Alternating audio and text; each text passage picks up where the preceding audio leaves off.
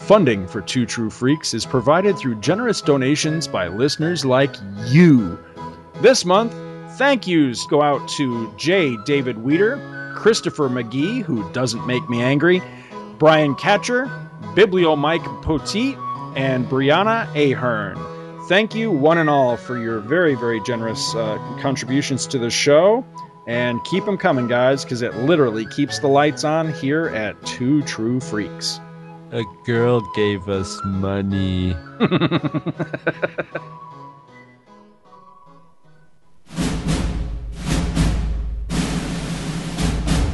And now, it's time to sit back and enjoy the Two True Freaks Internet Radio Broadcast.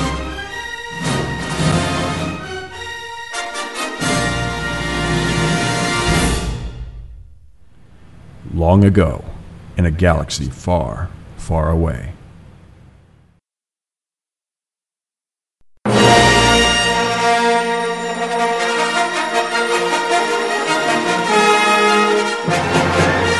There exists a state of cosmic civil war.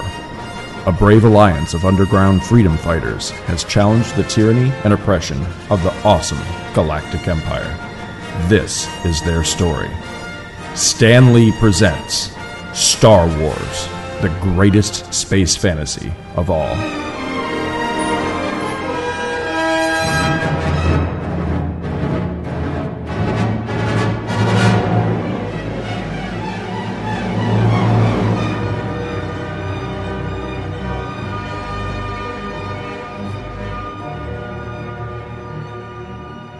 Hello and welcome to Star Wars Monthly Monday number 49. 49er. I am Chris Honeywell and I am here with my co-freak Scott Gardner. Help out a 49er? Have just a minor 49er. Oh my god, I haven't heard that song in forever. How's it going, freak? Not bad, not bad. Yeah, it's been, we've been having a lot of fun here at Demonza Corp. We had Uncle Randy on recently, and it's just, we've been putting out a ton of podcasts, and we've run our bandwidth out and had people bail us out so we could put out tons of extra stuff, and there's people making stuff for us and giving us stuff. It's just been going great. 2 words. David Michelinie. That's all I got to say. If you didn't hear last Star Wars Monthly Monday, go back, give it a listen to, because, we had him on, and it was awesome. Although, all of the feedback was about us singing that stupid song from Smokey and the Bandit. The portion of the show I was most proud of was actually the David Michelinie interview that we scored. But it was actually the interview with questions and talking about Star Wars related stuff instead of well, you know, people love that pop culture, I guess. I guess so. I guess we just need to start singing more often or something. Maybe I heard somebody on another pod, like one of those comedian based podcasts, break out that song. Like they started singing it, but they did it to denote that the person that they were singing, that they were talking about was a real redneck. So it was sort of just like that meant. I don't think of that song as being especially redneck. I think of it just as being like Burt Reynolds' car chase movie. It's country sounding, but... I mean, I kind of do now, but when I was a kid, I don't think I really made that connection. But now, it kind of takes me back to my exiled in Georgia days, Maybe you guys can write us and tell us what it is about hearing our horrible singing. I know, that's the thing, is I don't think I have a good singing voice at all. So people get all excited when Michael Bailey sings too. I always notice that like it's always noted and regaled when he sings, when somebody. It's just a strange thing. I think the thing with him, though, is what he's got working for him is the memory thing, because he remembers. Yeah. I mean, his memory is sharp as a tack, whereas I mean, my rendition of that song. What is that? What's the name of it? Eastbound and the name of down. the song? Oh, okay, because that's all right. Loaded down and trucking. Well, see, that's the thing is I didn't even know the words. I mean, I knew a couple of lines, and then I was, doing that, faking it thing. We got a long way to go and a short time to get there. Yeah, but I mean, a See, lot I of can't even remember the line after that. That's that as much as movie a million times. Yeah, that's as much as I can remember. I can't even remember the next line. Something about watch. We're out going to for your get from fun. down, down. Yeah. Down. Yeah. So we've just made everybody's show right there by doing that stupid shit. Someday we'll just give them more than they ever would want, and I'll sing like All of Paradise by the Dashboard Light or something, Ain't no doubt about it. We were doubly blessed. We're barely 17. We're barely dressed. We're going to go all the way tonight. We're going to go all the way night. What song is that? Paradise by the Dashboard Light. Have you ever seen? Well, you know it might have is, been right? for your rendition too, but you got me on that one.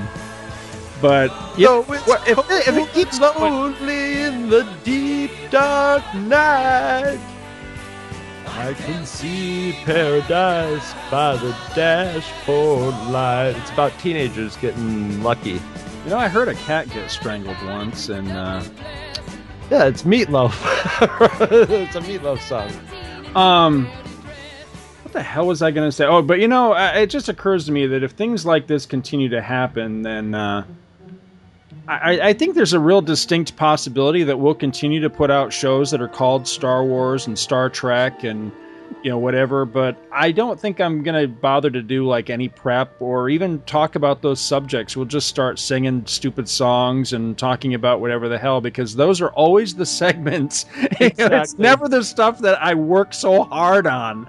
It's always we'll just sing old stupid, jingles from that nobody would remember that isn't our age that lived right on the Canadian border. Like, Loblaws isn't satisfied. Loblaws isn't satisfied. Loblaws isn't satisfied till they satisfy you.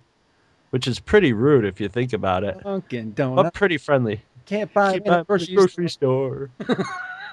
Can't buy them in a bakery. Can't buy them in a restaurant. You gotta get them at. All right, so what the hell are we talking about anyway? Well, you had something that you wanted to bring up.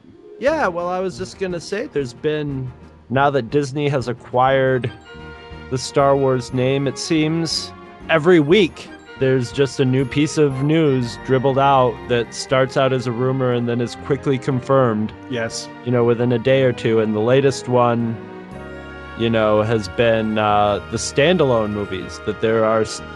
At this point, there's 2 confirmed, but they're saying, I've heard there's been 5 being kicked around, with really, it seems like almost an possibility for however many they think they could get away with. But I'm gonna blow your mind on this subject because holding in my hand, I have the letter that was sent out by Mr. Bob Iger, who is the head of the Walt Disney Corporation. This was talking about the first quarter earnings.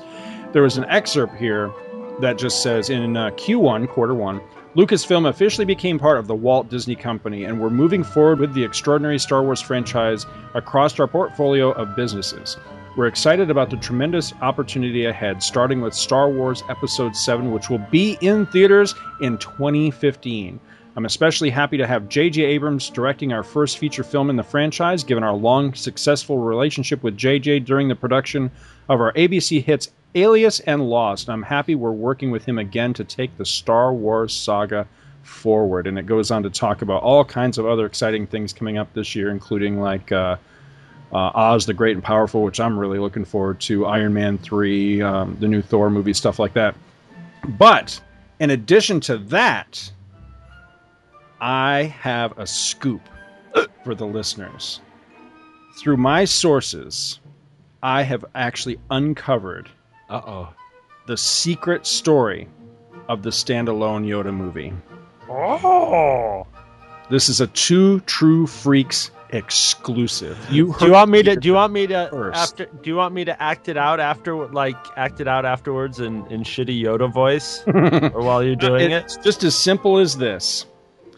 So it turns out that Yoda actually had this brother who was a giant, and his name was Adoy.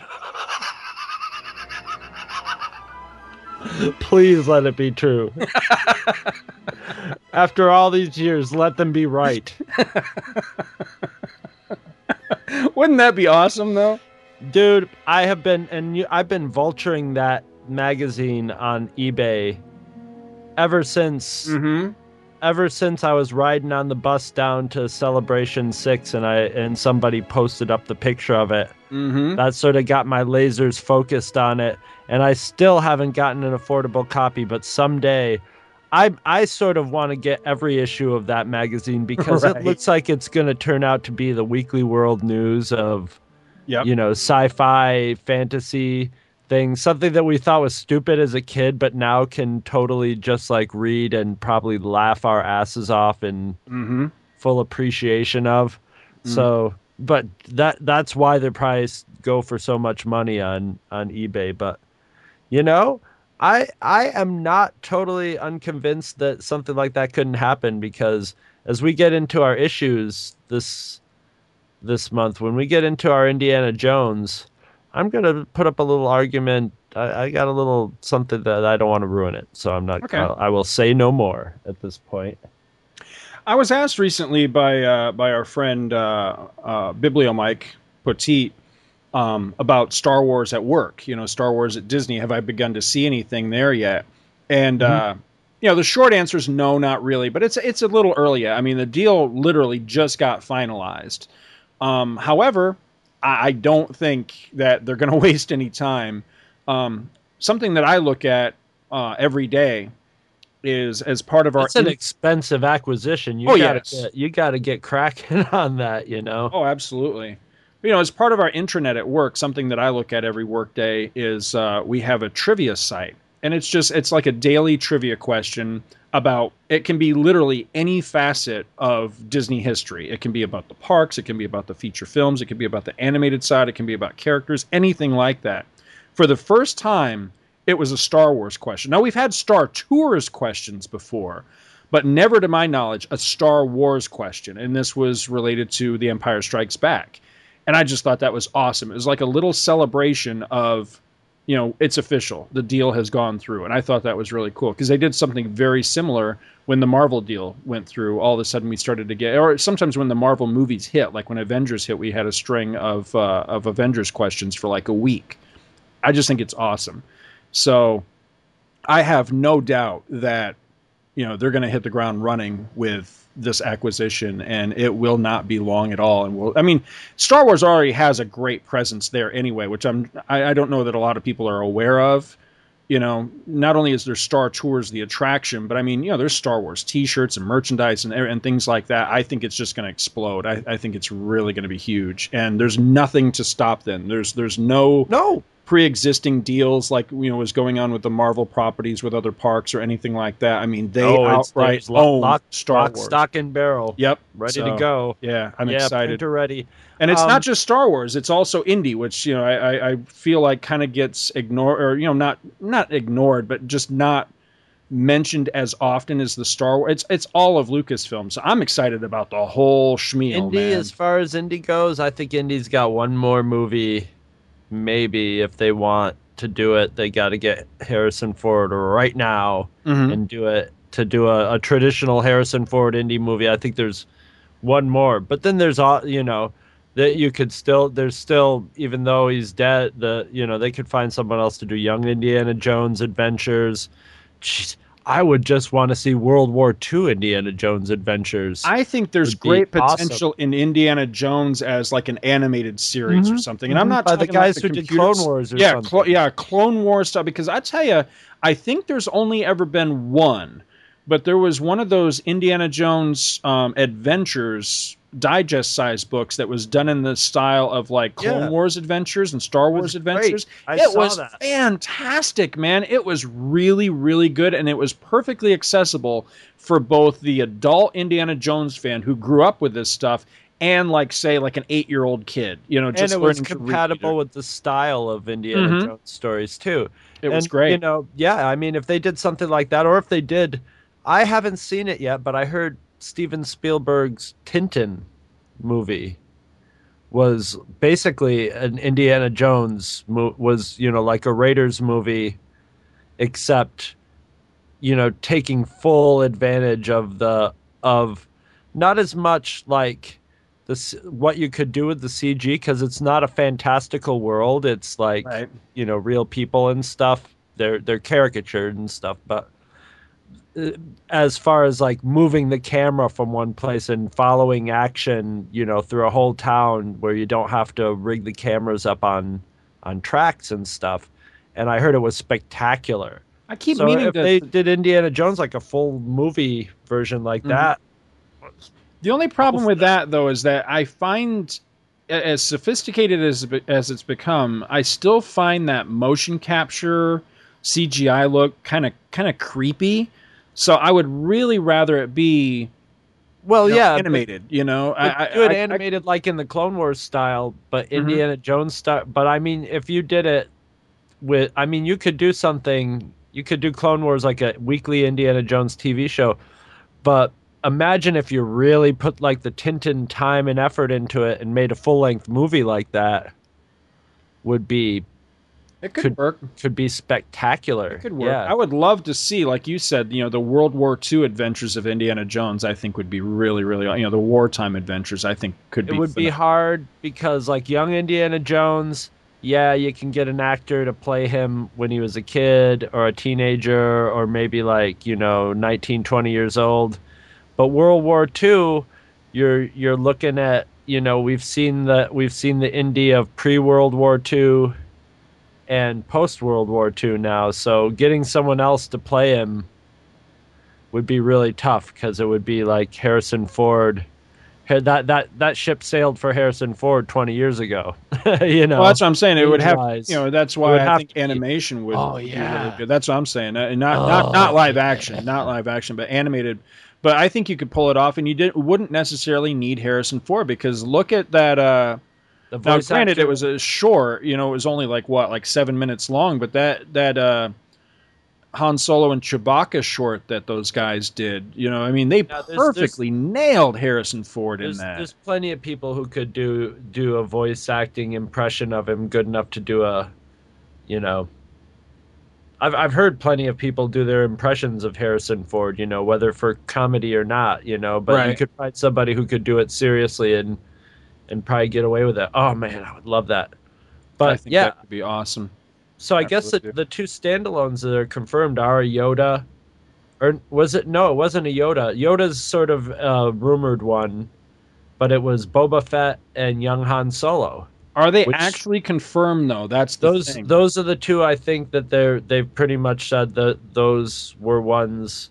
Now confirmed might mean that somebody's writing up a treatment for him, or has optioned out an idea or something, which means, you know, that doesn't. But I've been finding with Disney, the way Disney's been doing this is once you hear something as like right now the Yoda one is like the more squishy rumor, whereas the Boba Fett and young Han Solo are more gelled and solidified rumors to the point of where it looks like they're going to happen, and the standalone part is a definite confirmed, you know, written in stone. They've said they're going to do it. But I would not doubt that there would be a Yoda standalone movie, because why not? What's stopping you? Yeah, absolutely. And it's that, you know, this could be the golden age. This could be the beginning of Star Wars. I was thinking that the other day. This could be like in the future when they look back on Star Wars, they'll be like the creation of Star Wars, which will be the first 6 movies. And then there'll be the beginning of Star Wars where it becomes just part of even more part of our universe. It becomes more entrenched in it because now it's to that point where where you and I could go. Not that we would be successful, but we wouldn't be delusional by going, let's come up with a Star Wars script and mail it to Disney, you know? At least there's somewhere you could mail a Star Wars script to that doesn't have an episode number on it. I mean, we could have said, "Hey, we wrote a Star Wars script and mailed it to Lucasfilm," and it would have just been a hilarious joke, you know. Right. There's no way it would have ever been made into a movie or anything because there were just no plans of it now. But now that possibility is there, you know.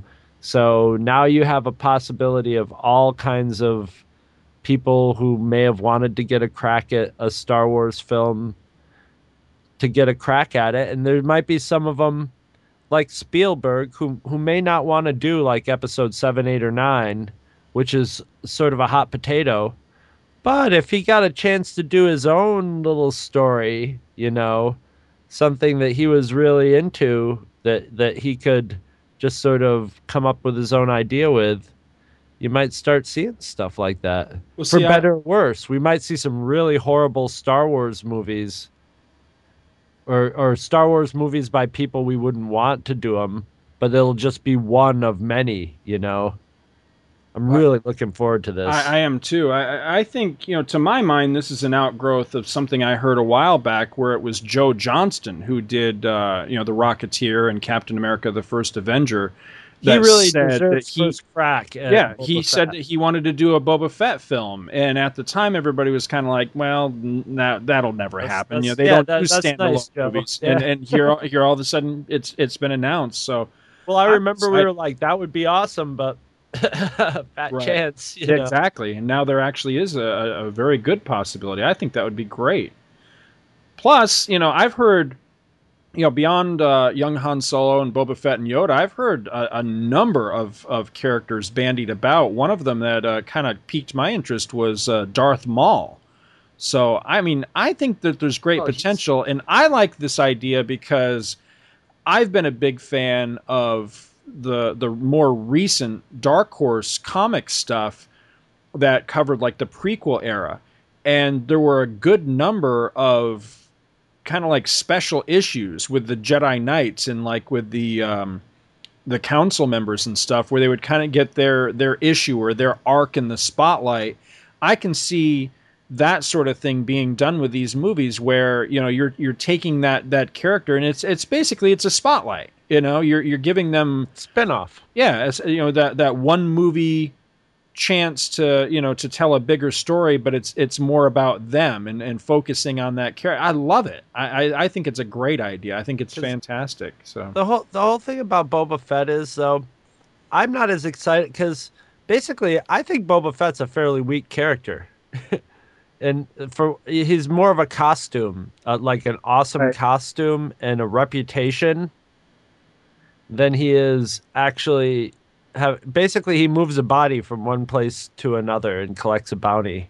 Mm-hmm. That's basically the sum total of his, you know, he basically is smart enough to follow Han Solo, to know Han Solo's trick and follow him to Bespin. That's about it, you know. So you don't really, and you don't ever see his fighting. His fighting skills are negligible. You see him run away, and then you see him die.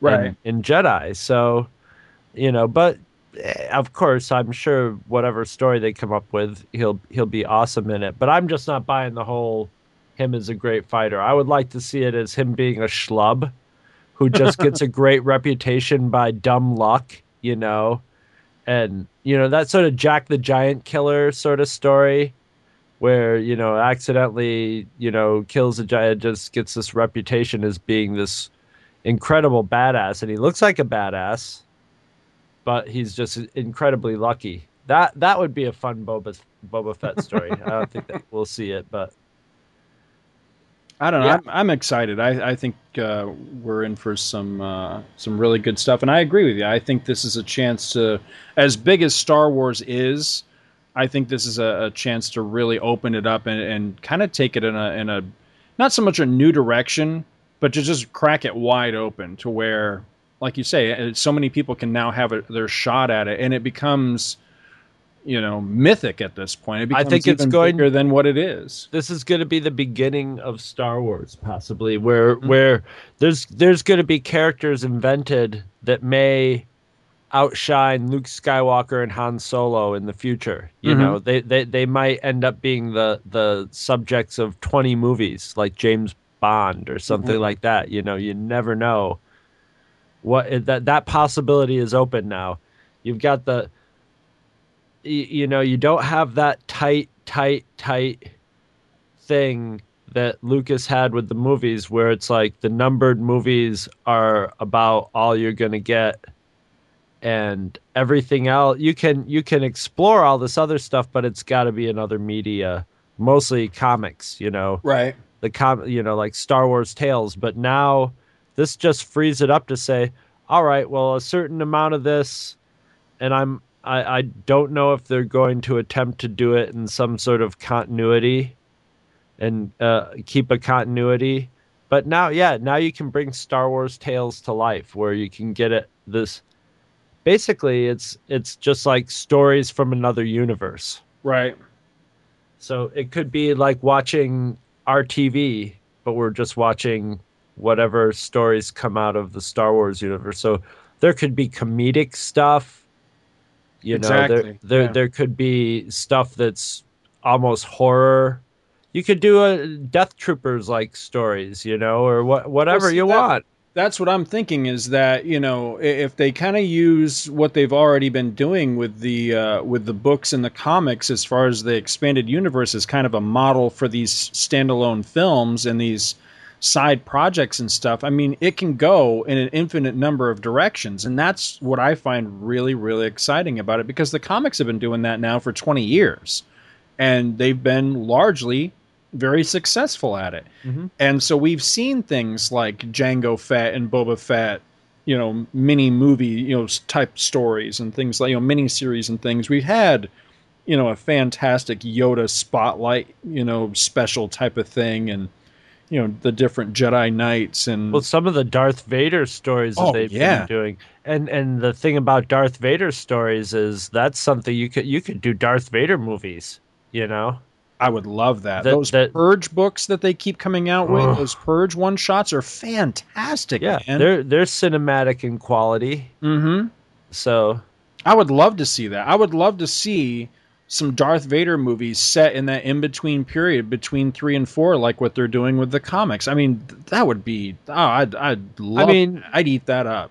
There'd be the complaints of like, well, that Darth Vader isn't going to die, but as those stories have proven, you don't need to know. That doesn't need to be what the story hinges on, is his survival. It can be, things that happened to him, right? That reflect into his past and into the future, and build his character. That there's a lot of character building between the Darth Vader we see going no, and the one we see walking the Gate Runner in Episode 4. I mean, I know that Indiana Jones is not going to die in Temple of Doom because it's a prequel, but that doesn't stop that part where he's headed into the grinder head first from being one of my favorite moments of the entire original trilogy, because it's spellbinding. It's like, oh my God, I love that moment. And darn well he's not going to buy it in that one. But, so... Yeah, it all comes down to, movie making and that sort of thing. It comes down to a good storyteller. Yeah. It's not the story that's compelling you as much as it is the way the story is being told. So Spielberg knows how to ratchet up the, where you're going, God damn, I'm tense, but I know he's not going to die, but I'm still, I'm still worried, and because the music's going, damn, damn, damn, damn. Right, exactly. Well, we need to move it along here. A couple other quick things, real quick. I want to put out the plea once more. I put this on iTunes recently. iTunes. I put this out on Facebook recently, and a number of people responded, and I sincerely appreciate it, but I want to throw it out on the show.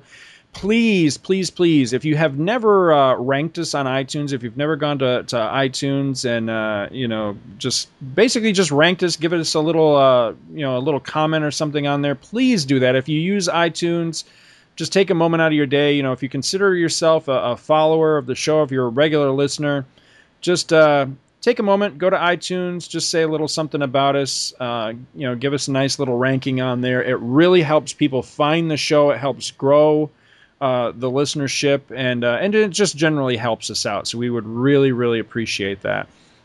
Lastly, in my begathon portion of the show, once again, our email inbox has run dry. We have literally no emails to cover this episode. We are all caught up. So keep those cards and letters coming. Let us know what you think about the show and, that sort of thing. So I'm proud we're caught up, though. Yeah, I am. I'm very glad that we're caught up. But I like the email side. I like getting the feedback. Let us know what you're thinking, suggestions, that sort of thing. We are fast approaching the end of Marvel Comics Star Wars, and we want to solicit your ideas. Where do you want the show to go from here? What would you like to hear? What don't you want to hear? That sort of thing. So let us know. At the moment, what we're kind of thinking, as soon as we're wrapped up with the original 107 issue run, we're going to, of course, cover the 2 annuals that we just kind of skipped past. We will go back and cover those. We will take a look at the Marvel UK stories from Marvel Star Wars. And beyond that, not really sure. I mean, we have ideas. Yep. We have plenty of places we would like to go, but we really want to hear from you. Where do you want us to go? What do you want to hear? That sort of thing. So definitely let us know. And with that, that's all I got. You got anything else for preamble, or are you ready to move on into the issues proper? I am ready to go. You, sir, have our first synopsis. Yes, this is Marvel Star Wars number 101 from November of 1985, a 65 center. At least that's what mine says. Mm-hmm. I might have a Canadian one, but I actually have my physical copy here. Me too. Once again, be careful. This one I did not have to look up because it has the signature, the actual signature of Bill Sienkiewicz on it. But damned if it couldn't be Walt Simonson. Mm-hmm. Also, if there's like one of the black My Little Ponies that's charging towards Han Solo has the very Bill Sienkiewicz, I don't know what to call it except sort of organic circuitry sort of pattern that he puts on a lot of stuff with little spatters of ink that gives it away. But a lot of the other stuff has just that pointy Walt Simonson look to it. Right. Now let me ask you, do you like this cover? No, I think it's kind of sloppy. It's okay. I think Han Solo has a weird little teeny head. Now, that I love me some Bill. I love Bill Sienkiewicz. I just friended him on Facebook, and he's puts up neat pictures on his Facebook. He is a hell of a nice guy. I got to meet him at last MegaCon. I'm really hoping he's going to be at this coming up MegaCon because he's one of my favorite artists of all time. I really enjoy his stuff. And like a big idiot, I realized right after the con that one of my favorite comic book covers of all time, I totally forgot to take and have him sign for me. So I'm hoping that I can remedy that this time around. But as much as I love the guy, and I love me my Star Wars, I've never liked this cover. This may very probably be my least favorite cover of the series. Oh, really? Only because I don't think it's that bad. It's not that it's bad. It's not Star Wars. This literally looks like Cowboys and Indians, or you know what it really looks like? It looks like Indy lost his hat, and he's being attacked by Cossacks. Because it doesn't even look like he's shooting a laser pistol. It looks like he's got a revolver and he's firing rounds at attacking Cossacks. That's what it looks like. Yeah, one of them. You have like some long laser lines, but the one that's like I guess been fired more recently looks like a bullet speeding through the air. It's got a little bullet bump at the end of it. Yeah. I think you could literally take the word Star Wars off the cover and replace it with the Further Adventures of Indiana Jones number Put a hat on 38 him. or whatever, and it would you could sell it as the same cover. You could fiddle his holster into a whip in about 2 Yep. lines and put a hat on him in like another 3 lines. But Yeah. I don't mind that. I don't mind a Star Wars paying tribute to another genre or anything. But this one just doesn't really. It's just sort of. It doesn't have. I could see the composition where all the horses are pointing in at Han Solo, and then going in the opposite direction are his laser bullets and stuff. I could see how that was planned out, but it just comes off as very formless. It might be the coloring. The coloring once again is very like pastel colors. It's Now I'm always very reluctant to show my ignorance when it comes to the world of Star Wars, because I do consider myself, if it doesn't sound extremely big-headed, I consider myself something of an expert when it comes to Star Wars. I love me my Star Wars and all that. But, I do have that giant blind spot when it comes to the EU, so I've got to just kind of throw this out to the listeners. Beyond this issue, are horses part of the Star Wars universe? I can't recall ever seeing or hearing of horses in any other story in Star Wars. Does anybody else know about that? I would like to know one way or the other, because I think that's ultimately what really bugs me about this is there's that space it's horses. space horses. Well, I can find if they were space horses. If they were like unicorns or they looked a little like I don't know, like maybe they were reptilian horses, or These are a little tweaked. These are have a little bit of reptile to them. They have tweaked out long necks and sort of like punk rock manes. They're like almost like a horse mixed with a greyhound or a whippet dog. You know what I mean? They've got that sort of coiled spring. You mean in the issue? Yes. Yeah, I think that's a product of Cynthia Martin's art, though. But yeah, I did. Well, yeah, I think she made them look like an alien horse. She made them not look like horses, or like horses evolved on another. Right. Yeah. On another planet. The issue. Yeah, I think they were very much on the cover. There's straight up horses with saddles on them. Yeah, I think but I think you're right. In the issue itself, they're kind of like fantasy My Little Pony horses or something like that. Yeah. I'm sorry. I'll shut up and let you get on with your stuff. Oh, that's right. I'm doing a synopsis.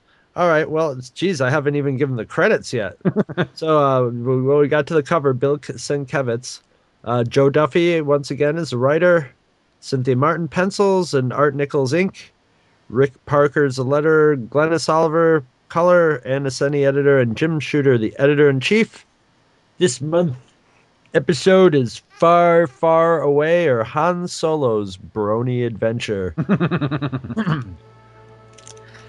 Han and Leia are having a disagreement, quote unquote, and when Han gets punked down by Fen Shisa, who has just arrived to help the Alliance out. Han's buddy Bay also, quote unquote, shows up, even though he's been in the last few issues. Bay urges Han to get that he should get more mushy with Leia and tell her how he feels all the time and share his feelings and all that crap, and Han balks at that. Then Han goes on a dangerous mission with the droids and a bunch of Hoojibs to investigate some weird balls of energy that make things disappear, like Charlie X. And of course, when the Falcon goes near them, they make him disappear too! And he somehow shows up in the My Little Pony dimension, where they crash right in the middle of some bandits chasing a princess and her boyfriend on their space horses. So Han scares off the bandits, and the princess Risa develops, of course, a little crush on Han. And her pop, the king, shows up and sort of takes Han under his wing. And Han's starting to think maybe, his ship's a little damaged. The Hoojibs and the droids are working on fixing it, but he's thinking he might be stuck here. He doesn't know where he is. He's in another universe. So he's starting to plan a little bit. He starts to come up with a complicated and really convoluted kidnapping plot with the king to help the king sort of shore up his power on this sort of beleaguered planet. And it turns out, though, that the plan is really sort of a way for Han to smoke out the person who's been manipulating all these factions, who is, of course, the evil wizard advisor to the king, who's been manipulating everybody. And so once Han identifies and vanquishes this guy, it kind of unites all the factions and brings peace to the world. And with that, his ship ends up being repaired. His work here is done.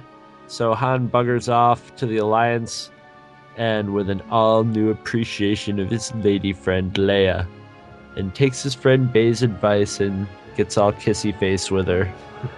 The end. Now, when we do eventually take over the Earth, and it is going to happen sooner than later, remind me not marching right along. Yeah, it's moving at a pretty good pace at this point. Remind me not to get us a Grand Vizier, because it's always the Grand Vizier. Once you see that guy in the hat with his scepter and stuff, in the pointy nose, once Gandalf shows up, you know where the troubles start. Yep, exactly. It needs to be pointed out right away that this is that infamous issue that was actually supposed to take place. And the story there is a notation on the first panel on page 2 that the events in this story take place before Star Wars number 99, which was my complaint with the issues 99 forward, is that they don't make a whole lot of sense in the Bay aspect of the story with this happening out of order, because Bay just pops in out of nowhere, and you don't even know who he is and don't know why he's important and feel no connection with the character and everything like that. But even putting it in proper context, it still has to be said, Bay sucks. Well, even when they bring him in this one, they just bring him in and he's like, hey, he's standing behind Han, and he's just like, Bay, my old friend, you just happen to be here right now. Hey, are you still being a goody-goody two-shoes and helping out it's just blanco, like, exposition. And he sets up Bay as this really nice, and then Bay's like, listen, Han, get in touch with your feel. You got, if you love this Princess Leia, you got to tell her all the time, or you're going to lose her to that Boba Fett looking guy, man. I'm telling you, he's all up on her tip. And so Bay is portrayed as being this, and then he turns out to be this total prick, as we found out in the last issue. Right. Which takes place after this issue. That's all screwed up. But either way, his arc, it goes from being like this really goody-goody character who's just like, I'm sick of being goody-goody, so I went bad and betrayed my best friend Han Solo. Whatever.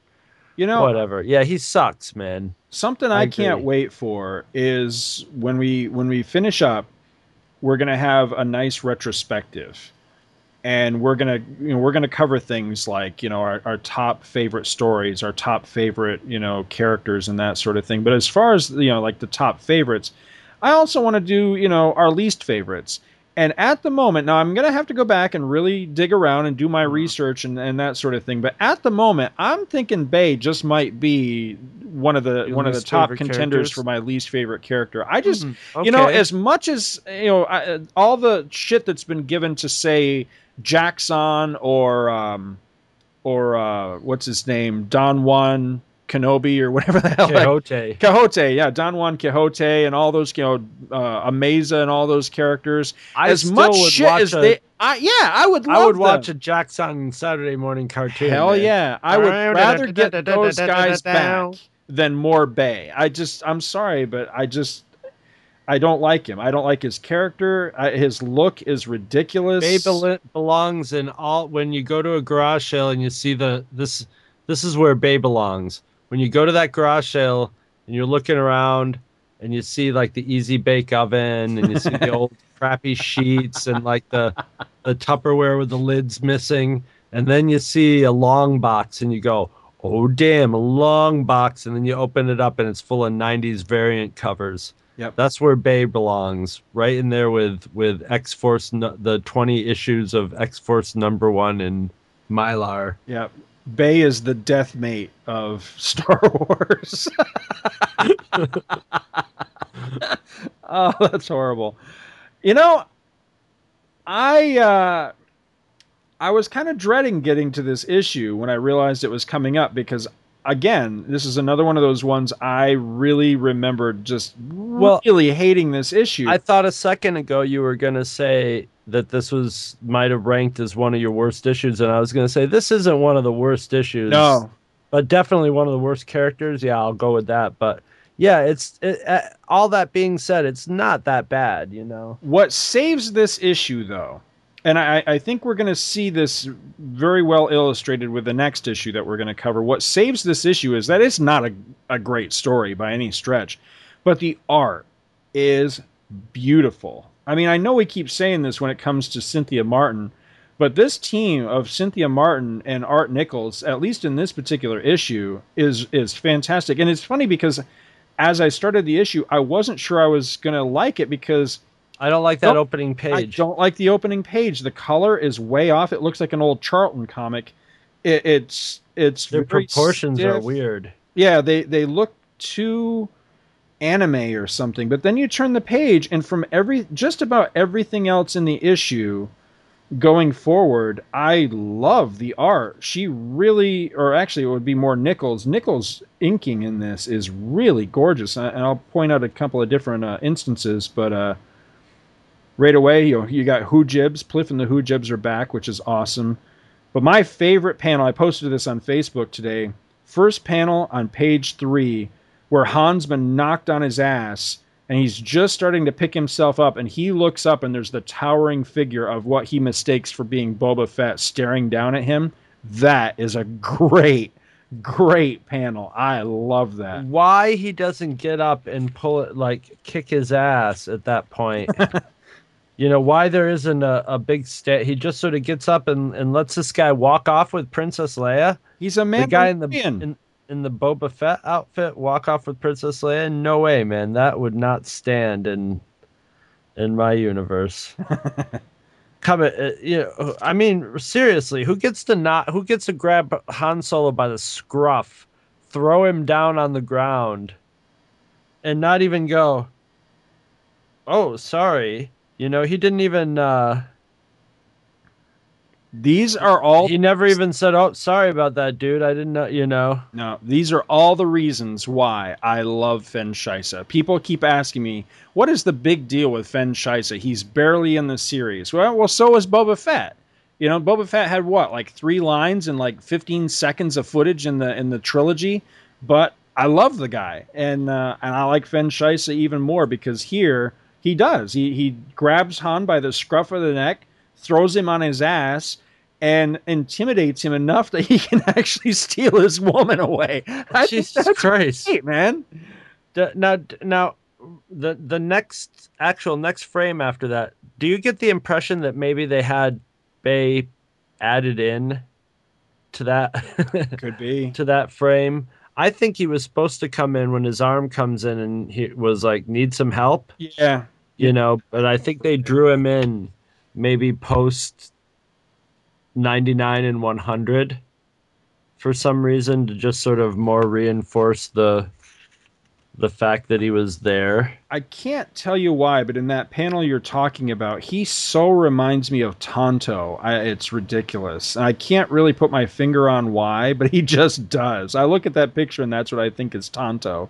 I look at it this way. If he had his eye poked out, why does he have to have a space eye patch? What good does it do to have your eye patch with a circuitry on it or something if it's still covering your blind eye? Come on. But is it, though? I wonder if it's an eye. Can he see? Oh, maybe he can see through it. I don't know. It doesn't look very eye-like. It doesn't, but if you look at page 4, that third panel, there is like a squarish... Yeah, like almost like Cyborg from the Teen Titans or something. So I'm wondering if maybe it's not an eye patch so much as like an artificial eye. It's just like a really shit artificial eye that he got like at the flea market or something, you know? Oh, you need an artificial eye? We got one right here. Special deal for you. My favorite part is, well, on page 8 when the Millennium Falcon first coming in upside down, yes, out of warp, or out of light speed. Isn't that awesome? And then on the next page, it sort of crashes sideways and upside down, and then you see Han inside. And one of the greatest pictures of C-3PO, on his back with a hujib next to him, but a very good accurate drawing of C-3PO. And then I just love basically Han standing on the wall with the ceiling is the one, the whole ship on its side and upside down. It's just neat. It's neat to see the ship from that perspective. Yeah. And and it's something that should happen more often with crash landings. What I loved about, because you're right, that panel, it's the bottom. It's half the page, but it's the bottom panel of page 8. But it is literally half the page. When I first saw that, I thought, "Oh my God, she got the cockpit on the wrong side." And then I realized, "Oh my God, it's upside down. That's cool." Yeah, it's really cool because it crashes like the saucer section of the Enterprise or something and skids in for a landing. It's great. The part I like is right after that, where Han falls down the snowbank. Look at the third panel on page 10, where he's slid down the snowbank and he's looking back up at the Falcon at the top of the snowbank. That's a great perspective shot. That is so beautiful right there. Oh yeah, he's going freaking snow. I hate snow. I love it. That's he's great. Space swearing. I wonder what those words are. Yeah, that is awesome. The art in this is just gorgeous. I mean, look at what was her name? Mira something. I can't remember. Anyway, the princess's daughter, the king's daughter. I mean, the princess. Look at her dress. I mean, in almost every panel, Nichols really went out of his way to add little highlights and flourishes, and it's just gorgeous. It's got a repetitive pattern that he had to do. That he and Cynthia Christmas trees, yeah. That had if he inked it, he might have inked it in over Cynthia Martin's thing. But either way, that must have been a lot of. Mm-hmm. You can tell there was some time.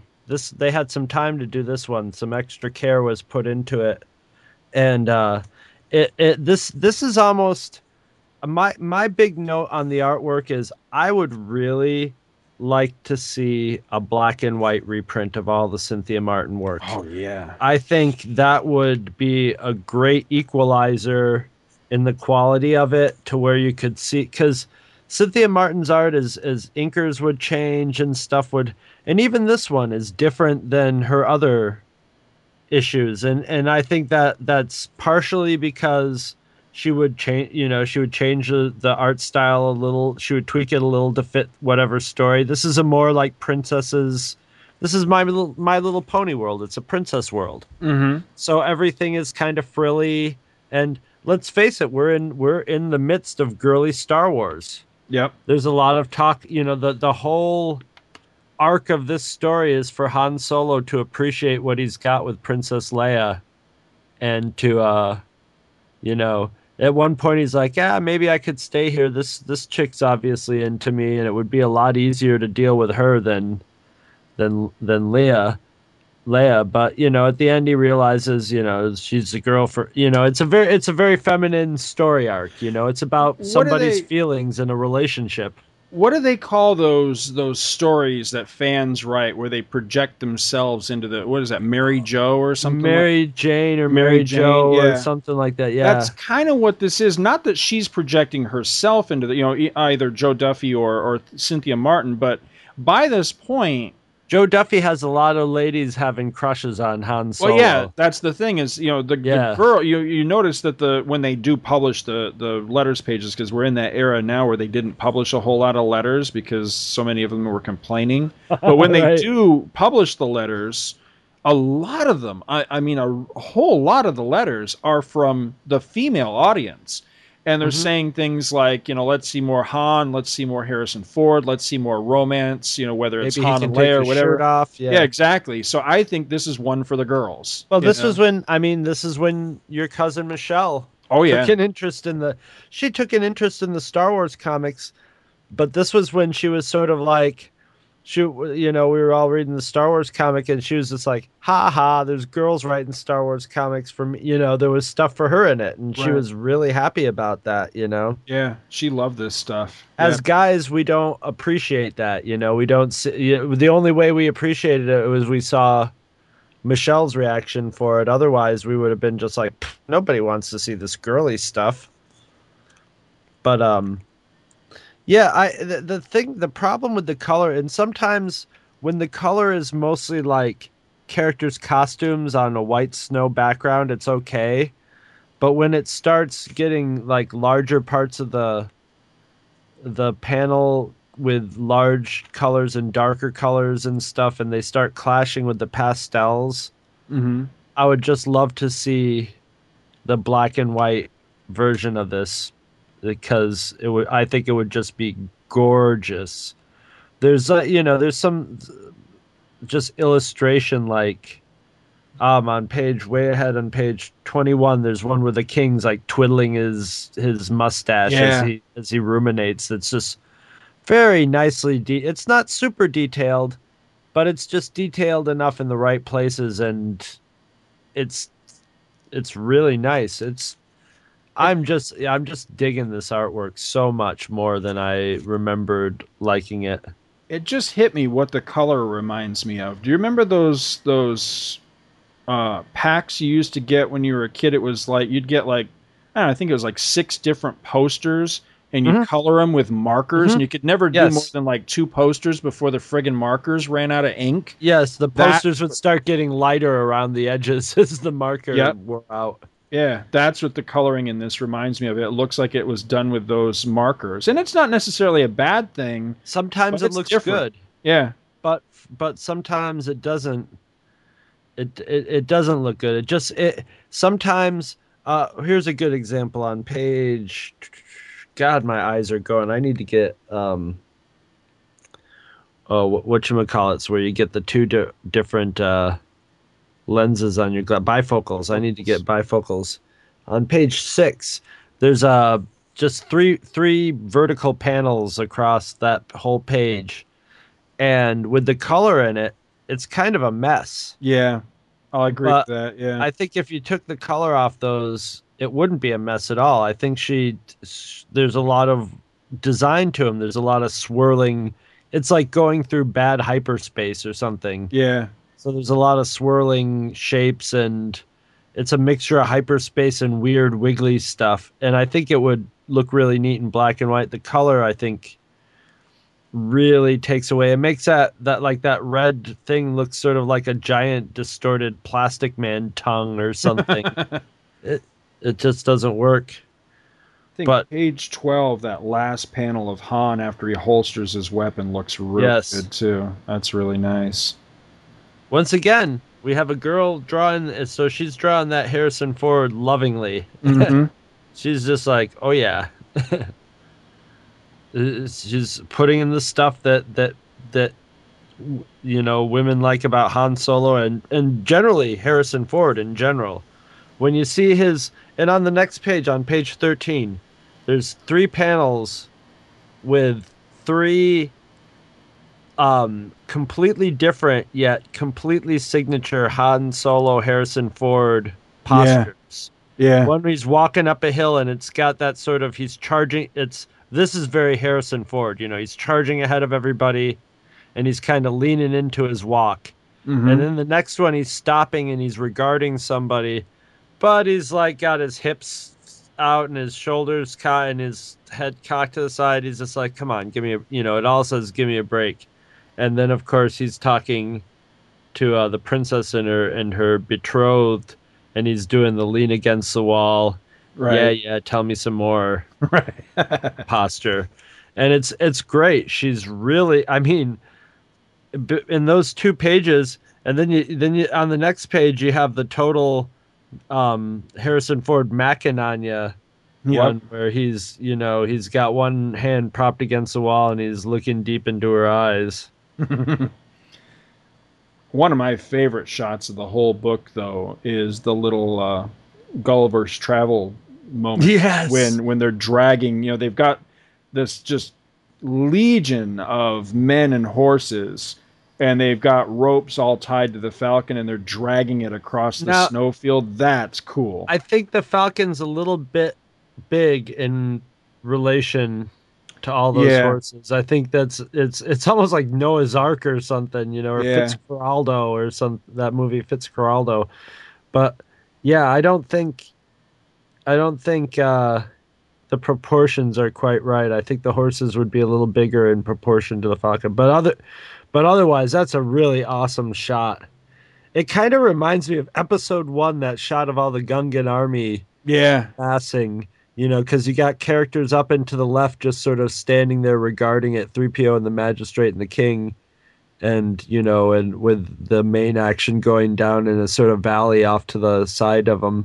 It reminds me of the old, there's the Max Fleischer cartoon of Gulliver's Travels. That's what it reminds me of. Yes. But you're right about the proportions of the, I almost said the Enterprise, the Falcon here, because it does look very Enterprise. Like the very last panel of the book, I was noticing that the ramp that lowers down from the Falcon is all wrong right there, and it's really because it makes the Falcon kind of look like the saucer section of the Enterprise. It's way too high off the ground and way too massive. So yeah, the proportions are a little funny right there. Because that ramp, the way it's lowered right there, it looks like you could march like a platoon of stormtroopers up it. And if you remember in Empire, Chewie kept hitting his head by having 3PO strapped to his back. So yeah, it's not quite right. But I really, as much as the story is kind of it's an okay story, but the art is just, I thought the art was fantastic in the issue. That's pretty much all I got on that. You got anything else on 101? No, I think I'm pretty much spent all my load on that one. Oh, that's a lovely image. All right, so moving along to number 102. This is the December 1985 issue. Cover on this by Kerry Gamble and Sam De La Rosa. And we'll be talking about both of these guys a little bit later in the episode, too. The cover on this one, it depicts a sword-swinging Luke Skywalker, and he's apparently really pissed off that someone has switched his X-Wing with a UFO. And he does. He looks just furious. He's got his fist clenched. His pecs all in an uproar. He is side by side with his fish friend. Wait for it, Kiro. While these purple space sea serpents with Fu Manchu mustaches look on. I love these artists. I really do. Just not so much feeling it with this particular cover. And man, talk about your spoilers. They right on the cover. I know. Kiro's back. It's like, well, that you completely destroyed any mystery for this particular story. Yeah. Exactly. Yeah. So the story is entitled School Spirit. Fish, school, get it? Yeah, whatever. So, yeah. Joe Duffy is the writer. They should have made it like stick-to-itiveness, as in like fish stick. I think it should be Smells Like School Spirit. That's a number of years too early for that reference. How about Smells Like Fish? Smells like fish. It's a dish. Eat all that you wish. Okay, so Joe Duffy is the writer. Sal Buscema does the breakdowns. Sam De La Rosa finishes. Rick Parker lettering. Petra Scotese coloring. Ann Nesenti editor. And Jim Shooter editor-in-chief. Luke Skywalker and Lando Calrissian return to the water world of Iskalon aboard the Cobra, which is, it's kind of all right, I guess.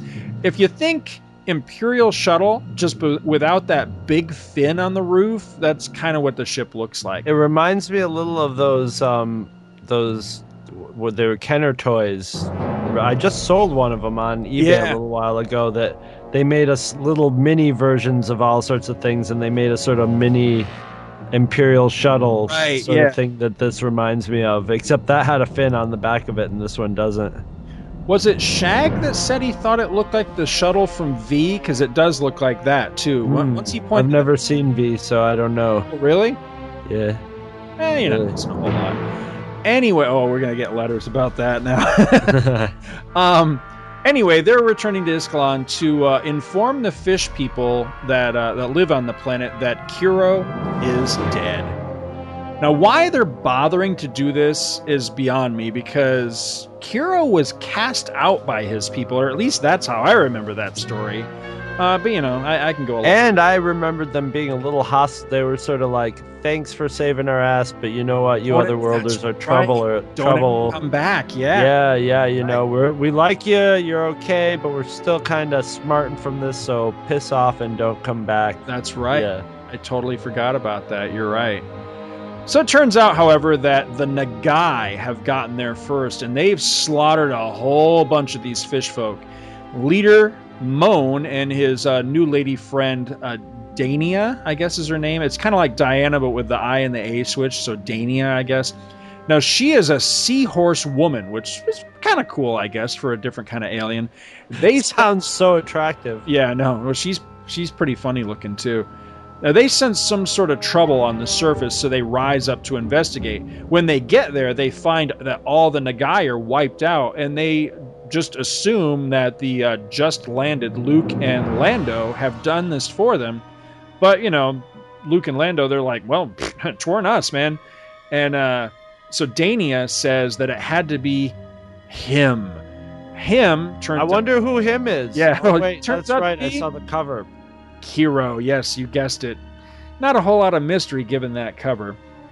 But, Luke says, Kiro's dead. That's what we came to tell you.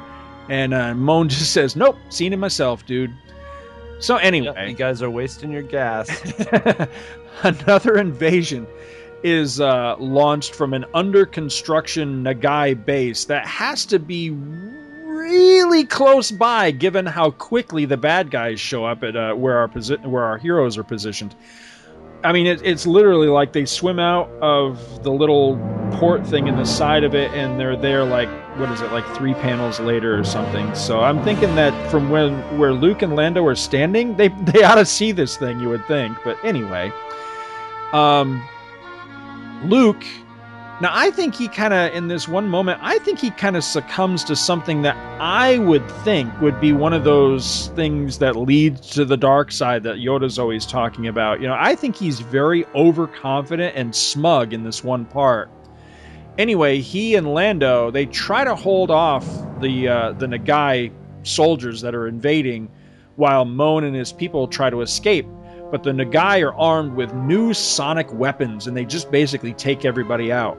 The fish people are captured, and our heroes are rendered helpless, and they're about to be executed when Kiro shows up, and he saves them by brutally dispatching about half a dozen Nagai, and then he just jumps in the water and swims back into the deep.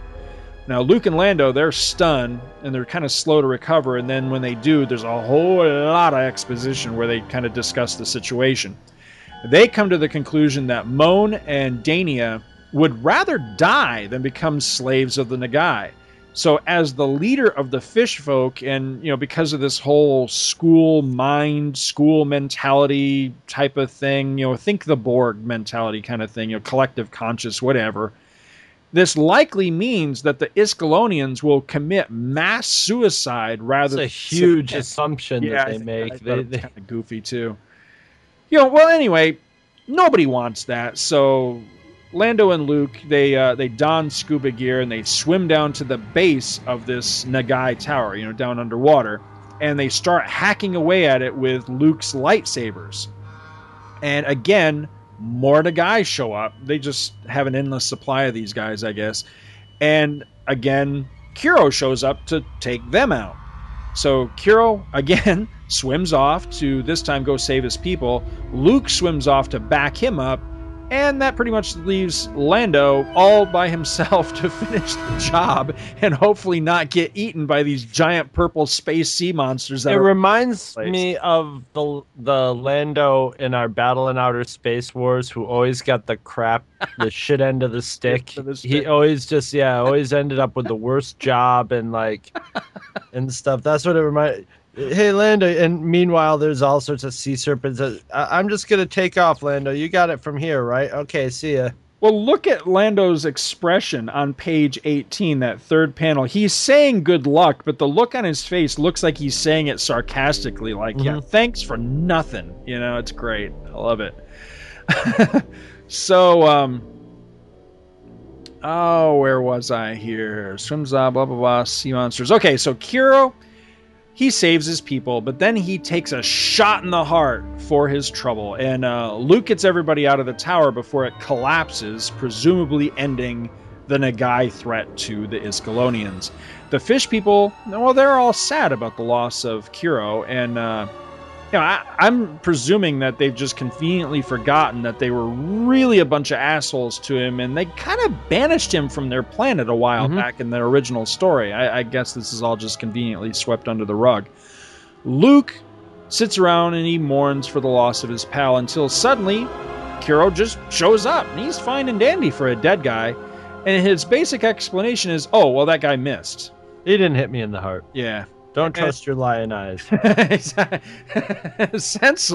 Essentially, that's what he says. Well, the guy missed. He didn't hit me. And then he goes on to say that, after the whole thing in prior issues, where he was thought dead, that, he was left gravely wounded after his battle with Dan back on canoeing. And in fact, he's not even sure how he got back to Iskalon, but could you please keep my secret, because I really don't want Danny to know that I'm still alive. I love her, but my people, and yada yada yada, and it's kind of goofy. And he just kind of swims off into the sunset, and that's the last of Kuro. I like yada yada yoda. That's my new one. You like that? We should, or just Yoda Yoda Yoda. Yoda Yoda Yoda. Yeah, and that's pretty much it. It ends with Kuro. What a hero is basically what Luke and Lando are left saying at the end of the issue. And he used to be a zero. That's pretty much it. Next issue, though, and if I remember this story properly, for one thing, it's one of my favorite issues of the series, so I'm pretty sure I remember it accurately. But I'm a little bit mystified by the blurb for next issue. It says, "What could be worse than the Nagai?" Says you just may find out as Princess Leia Organa and her entourage meet Tai. Now, if I remember that story, I don't remember there being anybody but the Nagai in that story, so I don't know what the hell they're talking about here, but I don't know. We'll find out one way or the other. We'll find out. It's a really good issue. I'm looking forward to that one. Good, a nice solid punch in the gut ending to that story. So, but so what did you think of issue 102? Well, the art, at first I was like, the art took a big jump down, but then when I looked at it more, I realized I liked the art pretty much, except for Luke and Lando's heads. Remember when we were little kids, and my sister had that John Travolta doll that we melted onto that brick, and it had that stupid rubber head? Yes. It was kind of, you could sort of mush it and make it all lumpy. That's what Lando and Luke's head. Everybody else's heads are okay. Luke and Lando look like rubber action figure heads that have been squished out of shape a little bit. And Luke always has all these just like weird, pissed off, fish-lipped expressions. And Lando's just generally misshapen and has, both of them have super helmet head, like cast plastic head. Yeah. And yeah, but that's, I guess the artwork isn't like great, but it's good. It's sort of standard Marvel comic. Yeah. But man, their faces are messed up. Like on the last page, all those shots of Luke like looking into the sun with his Mick Jagger lips and stuff, It's just, what the hell is going on? Well, that's Sal Buscema for you. When people are always going and looking like really constipated and stuff. That's kind of his stock and You're right about the Mick Jagger lips. Oh my God. Yeah, he does. He looks like he's having an allergic reaction or something. I'm so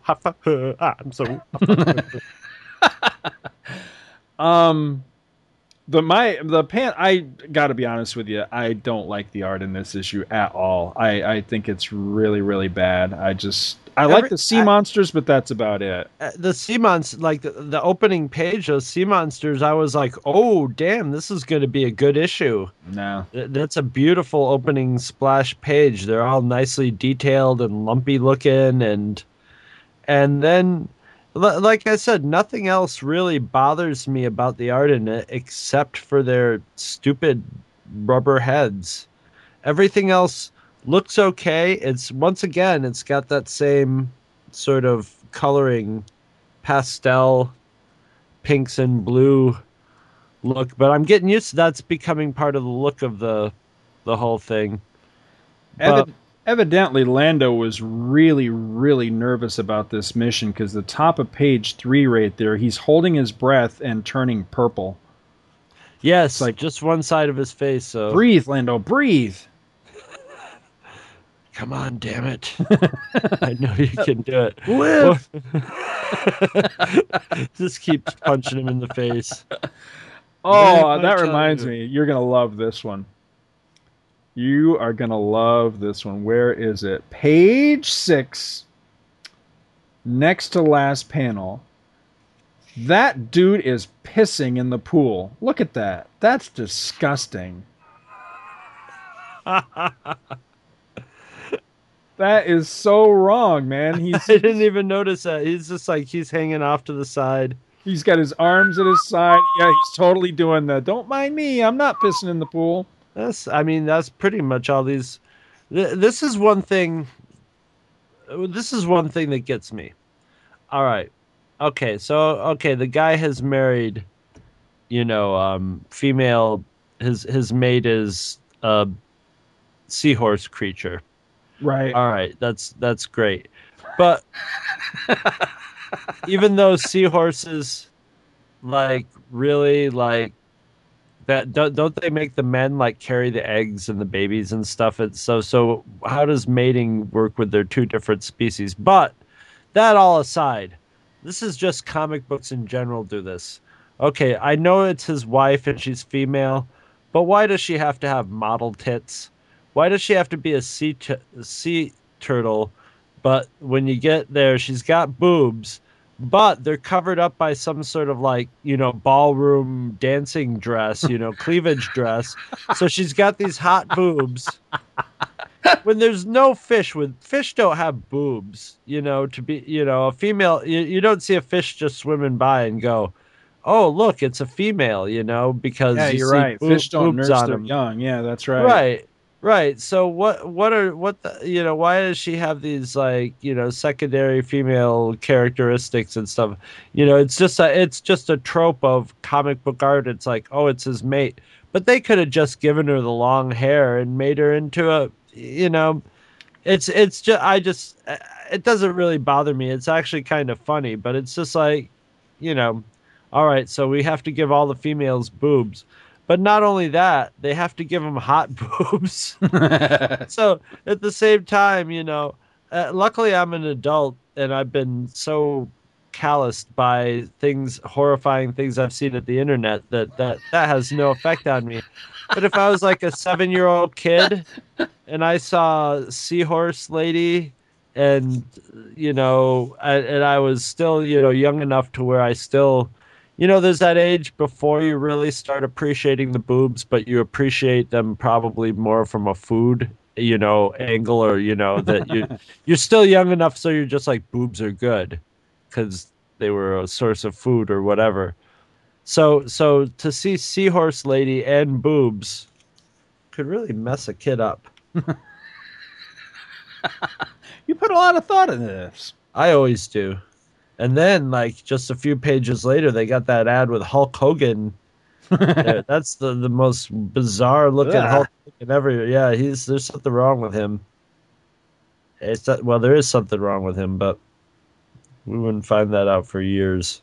Luke Skywalker's really starting to piss me off about this 2 lightsabers business. Now, I like the idea of him having 2 lightsabers, but again, like I pointed out last episode, he uses them only at the weirdest times. Last issue, when he was in a fight, he didn't use them, but then when he was battling remotes, he used them. Same thing in this one. He gets in a big fight where 2 lightsabers would have come in really handy, doesn't use them, but then when they're hacking away at the base of that tower, suddenly he remembers, oh yeah, I got 2 of these things. I have an idea. If you know how to build lightsabers, why don't you build 12 lightsabers? Right.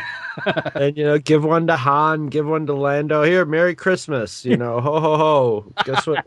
Happy Life Day. Yeah. Have a lightsaber. Yeah, exactly. Yeah, exactly. I made you, and Chewie, I made you an extra large one, it's your favorite color, and that'll save you a lot of trouble, and it will help your friends kick other people's asses when necessary.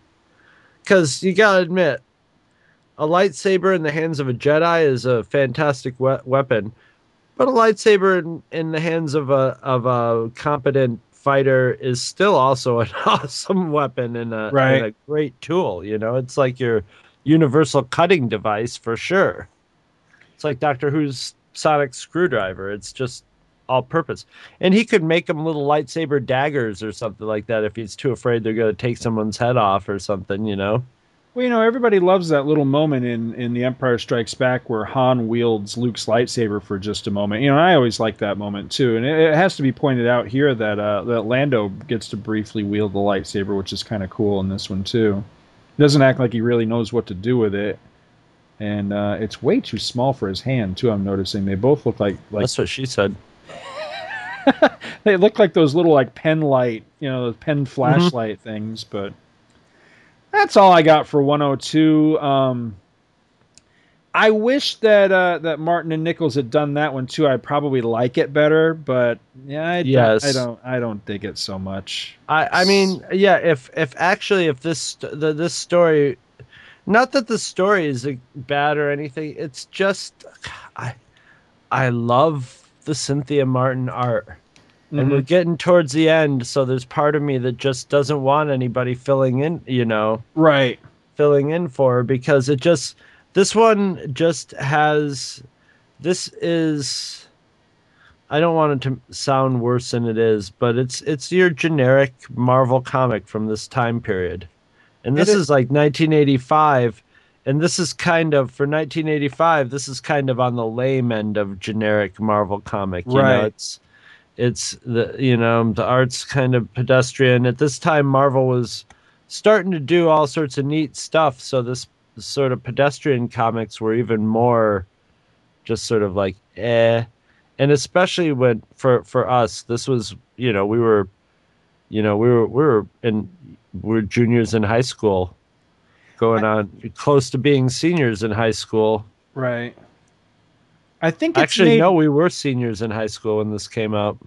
I think it's made worse by the simple fact that the entire story and the entire issues, it's really pointless. I mean, did we need this? Did we need to know, what happened with Kiro? I mean, I presumed he really did die, and that now, of course, that's a stupid presumption because it is comics. We never saw a body. Typically, when that happens, they ain't dead. That's what we said at the time that comic came out. We were just like, because I knew he'd come back. Yeah. But still, the nature of this one is really bizarre because, okay, so he's back. Well, if he's back, then he's back. But this is weird because it's like, Kiro's back and it's on the cover and everything. But then at the end of the issue, he's like, just forget about me. Go on without me. And it's like, well, what the hell was the point then? If he's not back, then why even reference him again? It's almost like they didn't want him dead and came up with a sort of romantic way to bring him alive. It was sort of a way to bring him alive again, but to also sort of write off a lot of stuff, especially like his romance with Donnie. Right. Where he's like, you can't tell her that I'm alive because, we're in love with each other, but it's better that she thinks that I'm dead so I can be here and help my people and all that. Which makes a nice little story arc for him, but like you said, it's unnecessary.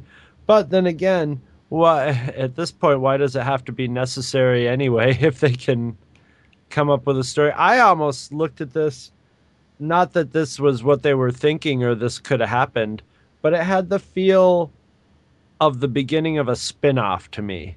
Like almost like they were bringing, like, I'm sure they weren't planning on this, but this is almost like the comic you would see before Kiro #1, or right. It would be just where it would be the story of Kiro is sort of like Zorro, or the outcast protector of his species, and and all that. That's what it felt like to me. It was like they sort of took a character that they killed off and reintroduced him, but took him out of the Star Wars universe as if they were going to set him up in his own. Now I want to sing that theme song for the Kiro TV song or TV show. That'd be awesome. What is it? Out of the night, when the full moon is bright, comes the sea horseman known as Kiro. Kiro. There's like 3 people in the world that are going to get that. I have no idea what. There was the old Zorro. You don't remember the old Zorro TV show? Never saw it. The only Zorro TV show I ever saw were the Filmation cartoons. Oh my god, I forgot all about those. Yeah, it was an old 50s. I've seen some Zorro movies. Yeah, and I think they movie serials and stuff. Oh no, you're talking like what was his name? Fairbanks. That's going way.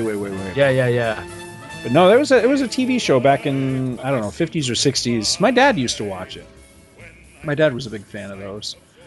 Anyway, is that all we got for 102?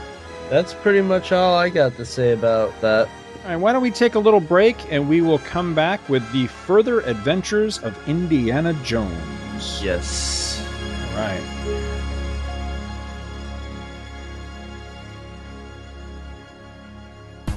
It's MegaCon from March 15th through the 17th, 2013 at the Orange County Convention Center in Orlando, Florida.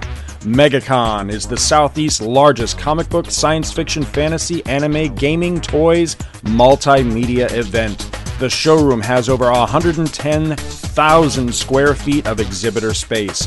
Meet your favorite comic book artists, get autographs from your favorite celebrities, enter a costume contest, visit continuous anime viewing rooms, view the Indie Film Festival, and so much more. You don't want to miss it. One-day tickets are $24.49 in advance, $30 at the door. Or go for all 3 days for just $58.04 in advance or $60 at the door. I, Scott Gardner, will be there Saturday, March 16th from open to close, wandering the floor in my Two True Freaks t-shirt. Again, that's MegaCon, March 15th through the 17th, 2013 at the Orange County Convention Center, Hall D. That's 9800 International Drive, Orlando, Florida. Be there. Clouds of war gather ominously over Europe. The Great Depression grips the world. But one globe-trotting archaeologist's thirst for adventure and discovery remains undaunted by his times. Stan Lee presents The Further Adventures of Indiana Jones.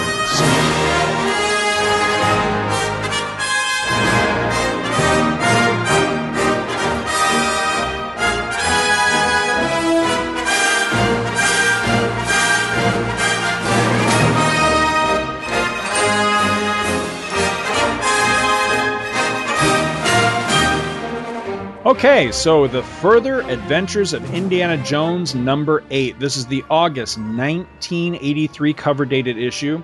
Now, this was on sale May 3rd, 1983. That's according to Mike's Amazing World of Comics, which you can find at www.dcindexes.com. Highly recommend that site. Mike Voiles, hell of a nice guy, and his site is just fantastic. Really, it's really become an invaluable tool for me for doing homework for this show. Anyway, original cover price, 60 cents. This sports a gorgeous, gorgeous cover. This, I believe, is my personal favorite cover of the entire series. And that's saying something when John Byrne has done a couple of covers for it. But it's up there with John Byrne for sure. It's very John Byrne-like to me. It reminds me of like somebody has... what was his name? He just did, I think he did the last cover. Who did the Black Kiss? Howard Chaykin. It reminds me of Howard Chaykin and John Byrne sort of mixed together. That would be because this is Howard Chaykin and Terry Austin. And Terry Austin is the frequent inker, or at least back in these days was the frequent inker of John Byrne. So that's why it reminds you of Howard Chaykin and John Byrne. The mouth on Marion, Marion's face is 100% Howard Chaykin. Mm-hmm. I think this is a great cover, though. This cover, it depicts Indy and Marion, and they're both brandishing firearms as these spears, and it's tough to tell if the spears are being poked at them or, like, shot at them. Actually, I guess they're being shot, because there's one where you can actually see the feather. Maybe they're more like arrows. But anyway... Well, if they're getting poked at them, there's some really tall guys poking those ones yeah, at that's the top. true. So I guess they have these arrows, like, flying at them, but it's cool. They're closing in from all sides. And they're set against the backdrop of this huge and forbidding skull temple-looking thing. And it's just really cool. It's very, very dynamic cover. And I love the color, the use of color on it. It's really, really nice. But, yeah, just a fantastic cover. And, again, I love the little box that just says, featuring the hero of Raiders of the Lost Ark. I always get a kick out of that. So the story this time is entitled Africa Screams, Chapter 2, Crystal Death, not to be confused with Crystal Meth. And this is by David Michelinie, plot and script. Kerry Gamble and Sam De La Rosa on the art. And see, I told you I'd be mentioning them again. Now, I like their art a hell of a lot more in this issue than I liked on the cover of Star Wars 102, by the way. Janice Chang is the letterer. Paul Beckton, who's a new name for us, I think, does the colors. Louise Jones, editor, and Jim Shooter, editor-in-chief. In a cave deep in the African Congo, Indiana Jones and Marion Ravenwood are in trouble with a capital T. Hiding from Nazis, they soon discover that they are not alone. A huge, slavering panther has stalked up behind them. Quick thinking from Indy saves the pair, but they are forced to give up their hiding spot and their position. But they are able to escape thanks to Nazis being the flavor that cats love. Fleeing deeper into the jungle, Indy and Marion run smack into 8-foot-tall... The flavor that the cats crave. They run smack into an 8-foot-tall, fair-skinned native. Indy, guessing what this guy might be, resists Marion's plea to simply blow him away, but the man is struck down anyway by one of Colonel Vogel's men. MacIver chastises the Nazi commander for this, stating that the dead man was precisely what they were looking for, a member of the Shin'Tai, the legendary lost colony from Atlantis. Soon, Indy, Marion, and the Nazis all find themselves surrounded by more of the tribesmen, and they're kind of pissed off about their dead buddy. So they haul everybody back to their home, which is a colossal structure made of the bones of humans, animals, and creatures no modern man has ever set eyes upon. There, they meet Viperion, leader of the Shin'Tai, and thank goodness that he speaks English. You know, by the way, that reminds me, I totally forgot to point out in Star Wars 101, by the way, how did those people on that planet that Han wound up on, how did they speak the same language? There's no universal translators in the Star Wars universe. I just feel compelled to point that out. Anyway. Well, you've seen the My Little Pony cartoon. They speak English. Anyway, back to Indiana Jones. He explains the nature of the mysterious power source. This is Viperion I'm speaking of. He's the leader of the Shin'Tai, and he explains the nature of the mysterious power source that has brought the Nazis calling. It's weird crystal orbs perfectly aligned in the chamber, which channel the energies of the Earth. And when focused thusly, they basically microwave the one Nazi guy who shot down that Shin'Tai warrior. The guy literally cooks from the inside out, much to everyone's horror. The chief then orders everybody to bed to await the same fate tomorrow. In prison, the Nazis try to figure out a way to escape, while Marion and Indy, they literally just nod off for a little nap. So at dawn... much like the map room scene in Raiders of the Lost Ark, the rays of the morning sun focus through dozens of crystals that are embedded in the roof of the dungeon's ceiling and act like laser beams lancing down and threatening to take off the head of our dozing archaeologist hero. Thankfully, one of the slumbering stooges stretches his arm in his sleep, and it catches the beam that's just about to lop off Indy's head. The man screams, and suddenly everyone is up and on their feet, and chaos ensues. The room has been crisscrossed with a laser maze of death. Nazis take hits in their backs, feet, legs, and arms. Hugging the walls, Marion and Indy press close to avoid the beams, and Jones asks her for her compact and then uses the mirror portion of it to deflect a beam at the door and melt the lock. Then, dodging beams, they make a break for it. Indy has to tussle with a Shin-Tae that's standing guard, but as they wrestle on the ground, Marion clouts the guy on the head with a club, and off they go. MacIver, Vogel, and the remaining soldiers take advantage of the open door that Jones provided for them and return to the King's chamber. There, despite all warnings, Vogel attempts to wrest the main power crystal from its perch, setting his own men ablaze and triggering a catastrophic release of energies that ultimately bring the temple crashing down on everyone, and then it all goes off like an atomic bomb just as Indy and Marion scramble up a hillside to safety. Marion laments the loss of anything tangible to substantiate their little adventure, but Jones produces a trinket that he snatched off the guard that he had wrestled with when they made their escape from the laser room. It isn't much, but it'll make a nice conversation piece for the museum and for Marion's news story. Now remember, she's kind of playing Lois Lane girl reporter in this story. Together, they set out into the jungle for their trek back to civilization, while in the smoldering ruins, MacIver, singed but still alive, swears revenge on Indiana Jones. One day, Jones. Next issue, Indy and Sala in Marrakesh. Don't miss Chapter 1 of The Gold Goddess. I'm looking forward to that one. I remember liking that story a lot.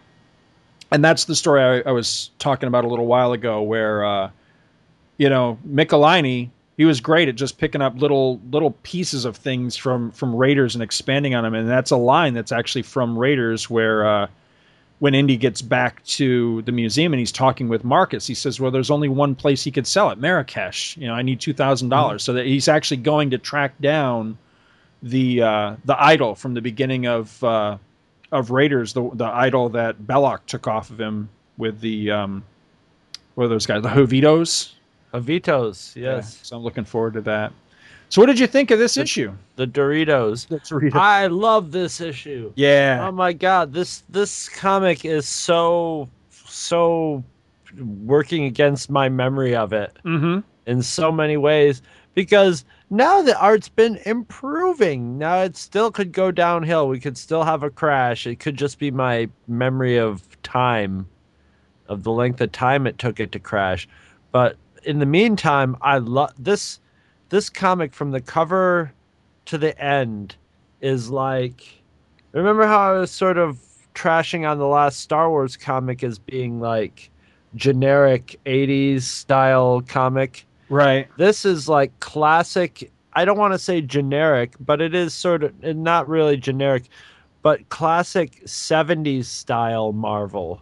Mm-hmm. Mid to late 70s, like Conan the Barbarian and the golden era of, the best illustrated Conan the Barbarian comics of those days, where it's very traditional comic art.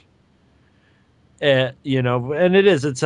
Because this is a traditional sort of story. It's a serial type of story, so it's got to be sort of timeless. And the cover looks like that. The artwork inside, the story, everything about it is that classic style, and it makes it just a visual, whatever with the story, I mean, as long as you keep the action going, that's what you want. It looks gorgeous, and it moves right along. And I say whatever with the story, but the story's good. I like what Michelini's doing. As a matter of fact, once again, Mr. Future, this story has a strong Crystal Skull vibe to it to me. Absolutely. In the first part we had it. Well, first it's got Marion in it. In the first part, it had a little quicksand escape. In this one, the whole thing with the crystals really reminds me, and with the natives who have sort of are the caretakers of this, not really these guys are like, were kicked out of Atlantis for being assholes, basically, is what they explained. They were like, they were like the dark scientists of Atlantis, and were pretty much asked to leave. So they have, this room with a round setup with crystals every few feet that when the bad guys go and start messing with it, they get fried. It's very Crystal Skull-like scene. And then with the whole damn place getting, vaporized at the end, that scene of him and Marion up on a hill looking down into the valley as the whole place just sort of goes up, and then it's like, well, there's nothing left to that. Right out of Crystal Skull, except of course decades before it. Yeah. So again, which portion of Crystal Skull are you thinking of? You're thinking at the end when the water washes away? I'm thinking at the end where they go in and the psychic Russian woman gets fried by the instead that has crystal aliens, but they're all in a circle. And once you activate it, it starts doing. Right. It's this is more like, it's less like the Ark of the Covenant with something like, right, or the Alien one where it was like the alien's vengeance. This is just like you turn the crystals and it screws up the alignment and starts shooting things around. But it's still sort of the same idea. It's like this ancient culture. Crystals, the alignments get screwed up, and then the whole place just sort of collapses in on itself and is gone. I think that's awesome because I too drew a parallel with Crystal Skull, but for a completely different reason. And I think we're both equally valid because looking at the picture, and I wish the pages were numbered, but they're not. But it's a full page splash page of Indy and Marion on the hillside, looking back at the temple as it goes up. The angle, the valley, everything there is very, very, very close to the scene you're talking about where the water pours in and wipes away all evidence.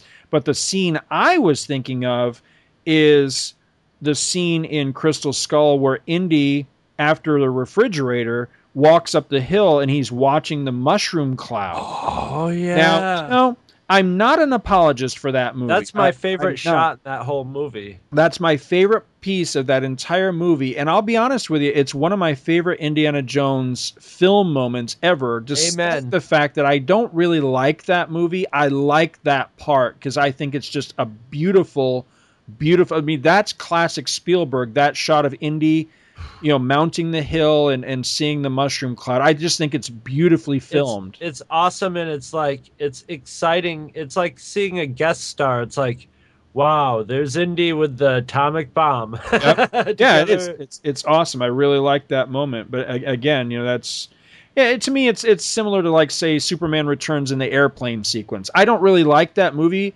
but that's a hell of a sequence. It's the same thing with Crystal Skull. I don't really enjoy the movie that much, but I love the atomic bomb part of the movie. I think it's I like that movie, and I love the beginning of that movie. I love the whole, opening adventure part of that movie.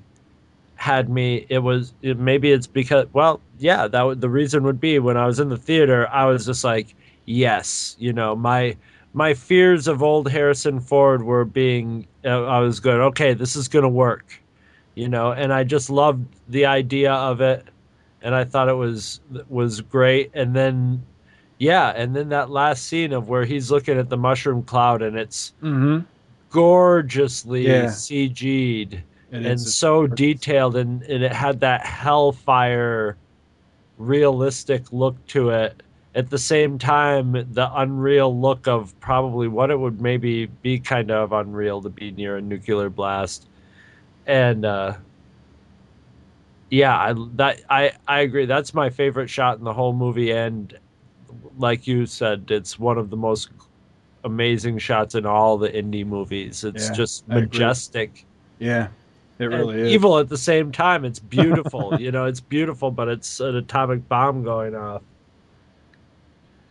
Meanwhile, Indy's getting just radiated. Yeah. He's already had his kid by that point. Yeah. It's not that big of a deal. Now, I can't remember if I mentioned this before, so if I have, forgive me for repeating myself, but one of the reasons I think that really lends into my enjoyment of this particular story and this issue in particular, is the art, because I'm struggling now to remember what my issues were with it back, when it was originally coming out and everything, because I don't remember enjoying this. But now what really, really makes me have, a great fondness for it is the Kerry Gamble art, because when John Byrne left Superman, there was, I think it was just one or two issues right after Byrne left, where Mike Mignola came in and did a brief story. And then the regular artist for quite a while was Kerry Gamble. And I look at this, and it's very similar to the work that he did on Superman, which I really, really enjoyed, because I find him Byrne-like, but without being just another Byrne clone or a Byrne. He's not so. Every once in a while, he's Byrne-like, but there's sometimes like on the last page there's a shot of Indy's face. It looks very Byrne / Austin looking illustration, but that's just that one time. Most of the time in here, he's sort of, he's got his own look to it, you know. I do like it, though. I really like it a lot. And I like, he, just by the nature of how I synopsize and all, I don't always get to focus on little moments in here. But Michelinie, again, like he did with his Star Wars stuff, he's really good with the little comedic moments and the little comedic beats. Mm-hmm. And I love the moment right toward the end of this, after the Nazi commander, he finally gets the crystal loose from its holder. And it's like he was so focused on getting the thing that he was largely, it seems like he was unaware of everything happening around him, that his men got vaporized. He was just crisping all his men. Yeah. He finally gets the thing loose, and after he does, he realizes, oh my God, the place is collapsing. And there's just a little moment where he thinks to himself, perhaps it would be wise to replace the crystal. And he's just thinking about that when a tusk, this giant tusk, falls from the ceiling and impales him on a rock. And it gives him enough time to think. A tusk. Well, I thought that was cool. You know what this art reminds me of a little bit too? Like, in a good way, Prince Valiant and the weekly Sunday cartoon stuff, the way, or not as much Flash Gordon, but the sort of from the 40s and 50s serial Sunday ones that were like they were a larger form, like Prince Valiant, where they would be like 2 or 3 panels. I'm just looking at the page where they break out of the room with the crystals using Marion's compact, and they're just running through the cave.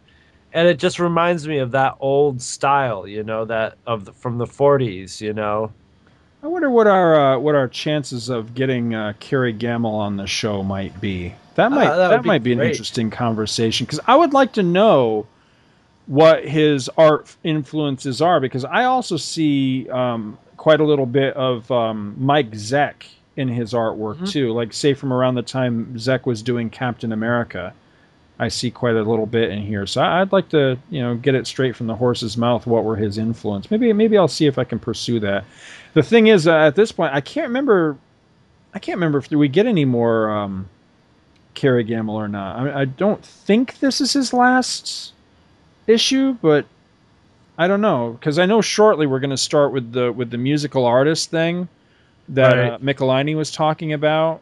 I know that's not too far in the future, so I don't know. I'll have to look ahead. But one way or the other, I'd still be curious to talk to him and see, what he has to say about, his work on this. And like I said, really like to know what his art influences are. I'm getting more and more obsessed with wanting to get the actual issues of this now in my collection. I'm going to be stalking eBay all the time for these now. Well, I saw where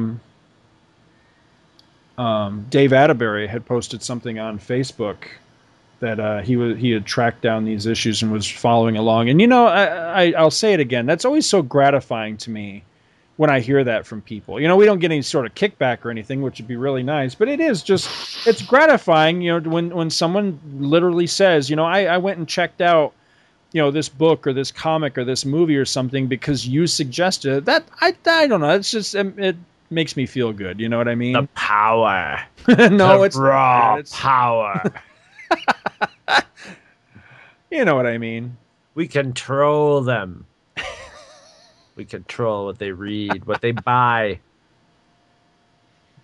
But that's pretty much all I got on this one. I dug it. I thought Yeah. it's a pretty good story. Once again, with those ones that are really good, there's not a lot to say about it, you know. It's funny, it's like, I think it was Scott Ryfun who said when we did the interview with Michelini that it could have turned into the Chris Farley show, which you don't watch a lot of Saturday Night Live. No, so but I got it, though. I knew exactly what he was talking about. And so that's the risk of when you have an episode like this or an issue like this is just going frame by frame going, this frame, I really like this frame. And this part's really good. Which I think Michelini got enough. Michelini. Now that I know, it's, you know what, it's hell now that I actually know how to pronounce his name because I've been trained to pronounce it wrong all these years. So now I have to like correct myself every time because I know it. Right. And I can't just let it go when I say Michelini.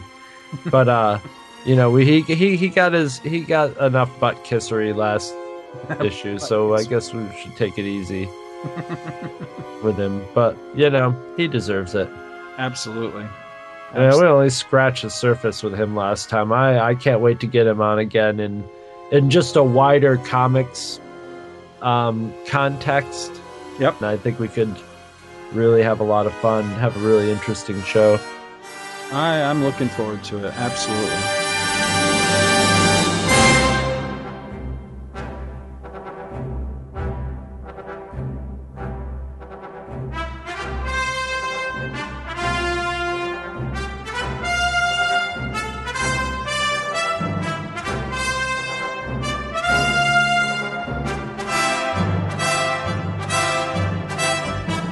Visit our website at twotruefreaks.libsyn.com. Two True Freaks is always spelled TWOTRUEFREAKS. Libsyn is spelled LIBSYN. You can email Two True Freaks directly at twotruefreaks@gmail.com. Join our forum at forumforgeeks.com, where you can discuss all of the shows on our feed with us and your fellow listeners. You can find Two True Freaks on Facebook. Just search for Two True Freaks. And hey, you can friend me, Scott Gardner, on Facebook too. My name is spelled SCOTTGARDNER. You can friend me on Facebook too, if you can find me. Now available, Two True Freaks t-shirts. See our website for details. Two True Freaks is a very proud member of the Comics Podcast Network. You can check that out at www.comicspodcast.com, where you can hear our new episodes when we put them up. We are also members of the League of Comic Book Podcasts. For more information, visit comicbooknoise.com/league.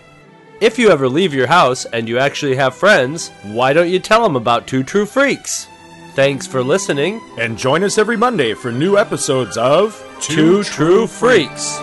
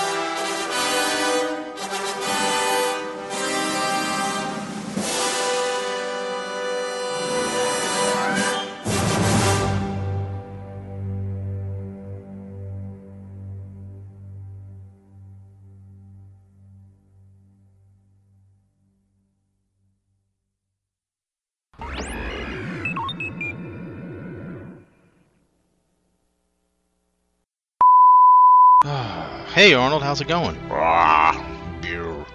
Peace and tranquility to you. Peace and tranquility? Since when do you spout peace and tranquility? All hail the will of DeMonzo. Are you of the body? The body? What are you talking about? You are not of the body. You are not of the will of DeMonzo. You are an outsider. You must be punished, destroyed. All right, now, Arnold, take it easy. I don't want to have to get rough with you. You are not of the body. You must be destroyed. All right, you asked for it, Arnold. Here it comes. Pork chop. Wow, that worked. Yeah, that'll teach you, pig. All right, I've had enough. I'm going to see Dr. Palpatine to see what this Demonzacare stuff is all about, and I'm not going to take no for an answer. Meanwhile, behind the facade of a mental health facility, a Nabooian genius lurks. All right, well, this must be the place. Let me go in and let's take a look around. Hello, Dr. Patine? Dr. Palpatine, are you here? Yes, hello. So, where do you want me to sit, Doc? You got this weird-looking chair in here. Well, first thing you must do is you must remove your pants, sir. We are going to check everything thoroughly. I thought this was a mental health check. Why do I have to remove my pants? Well, we need to go in from the bottom up. The bottom up? Yes, very thorough, comprehensive care. Okay. Do you have someplace I can change? No, I will watch. Hey, how come this... You know, this chair looks awful familiar. What's this plaque on the side here? It says, property of Dr. Simon Van Gogh. Yes, that is the neuralizer, my friend. It will take care of everything. Neuralizer? Wow. What? I don't think I should be getting in this. Yes, you should. It is very good for you to have a clean slate. So you just want me to get up in the chair like this? Yes. Are you okay, Doc? You sound like you got a head cold. Came out of nowhere. Execute Order 66. What? 66? Hey, if it ain't 69, I mean, I don't know what this 66 thing is. Once more, the Sith will rule the galaxy. Hey, stop pushing me in the chair. What are you doing? Hey, wait a minute. Why are you taking your pants off? You want this, don't you? No, I don't. I can't get out of the chair. What the hell's going on here? Use your anger, boy. Boy, I'm 44 years old and I have 3 kids. I'm far from a boy. I'm a man. Dufo will teach you the true meaning of the Force. Dufo? Demonzo? Yes. Well, oh god. Alright, throw the switch. I guess if I'm not gonna get out of this chair, yeah, hit me with your best shot. Fire away. God, that's so cliche. We are quite safe from your pitiful little band. Release Molesterbot! No, not Molesterbot. No. Use your aggressive feelings, boy. Strike down Molesterbot and join his place at my side. No. My name is... My name is... Your name is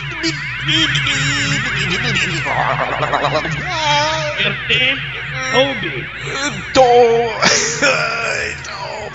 Toby DeMonzo. My name is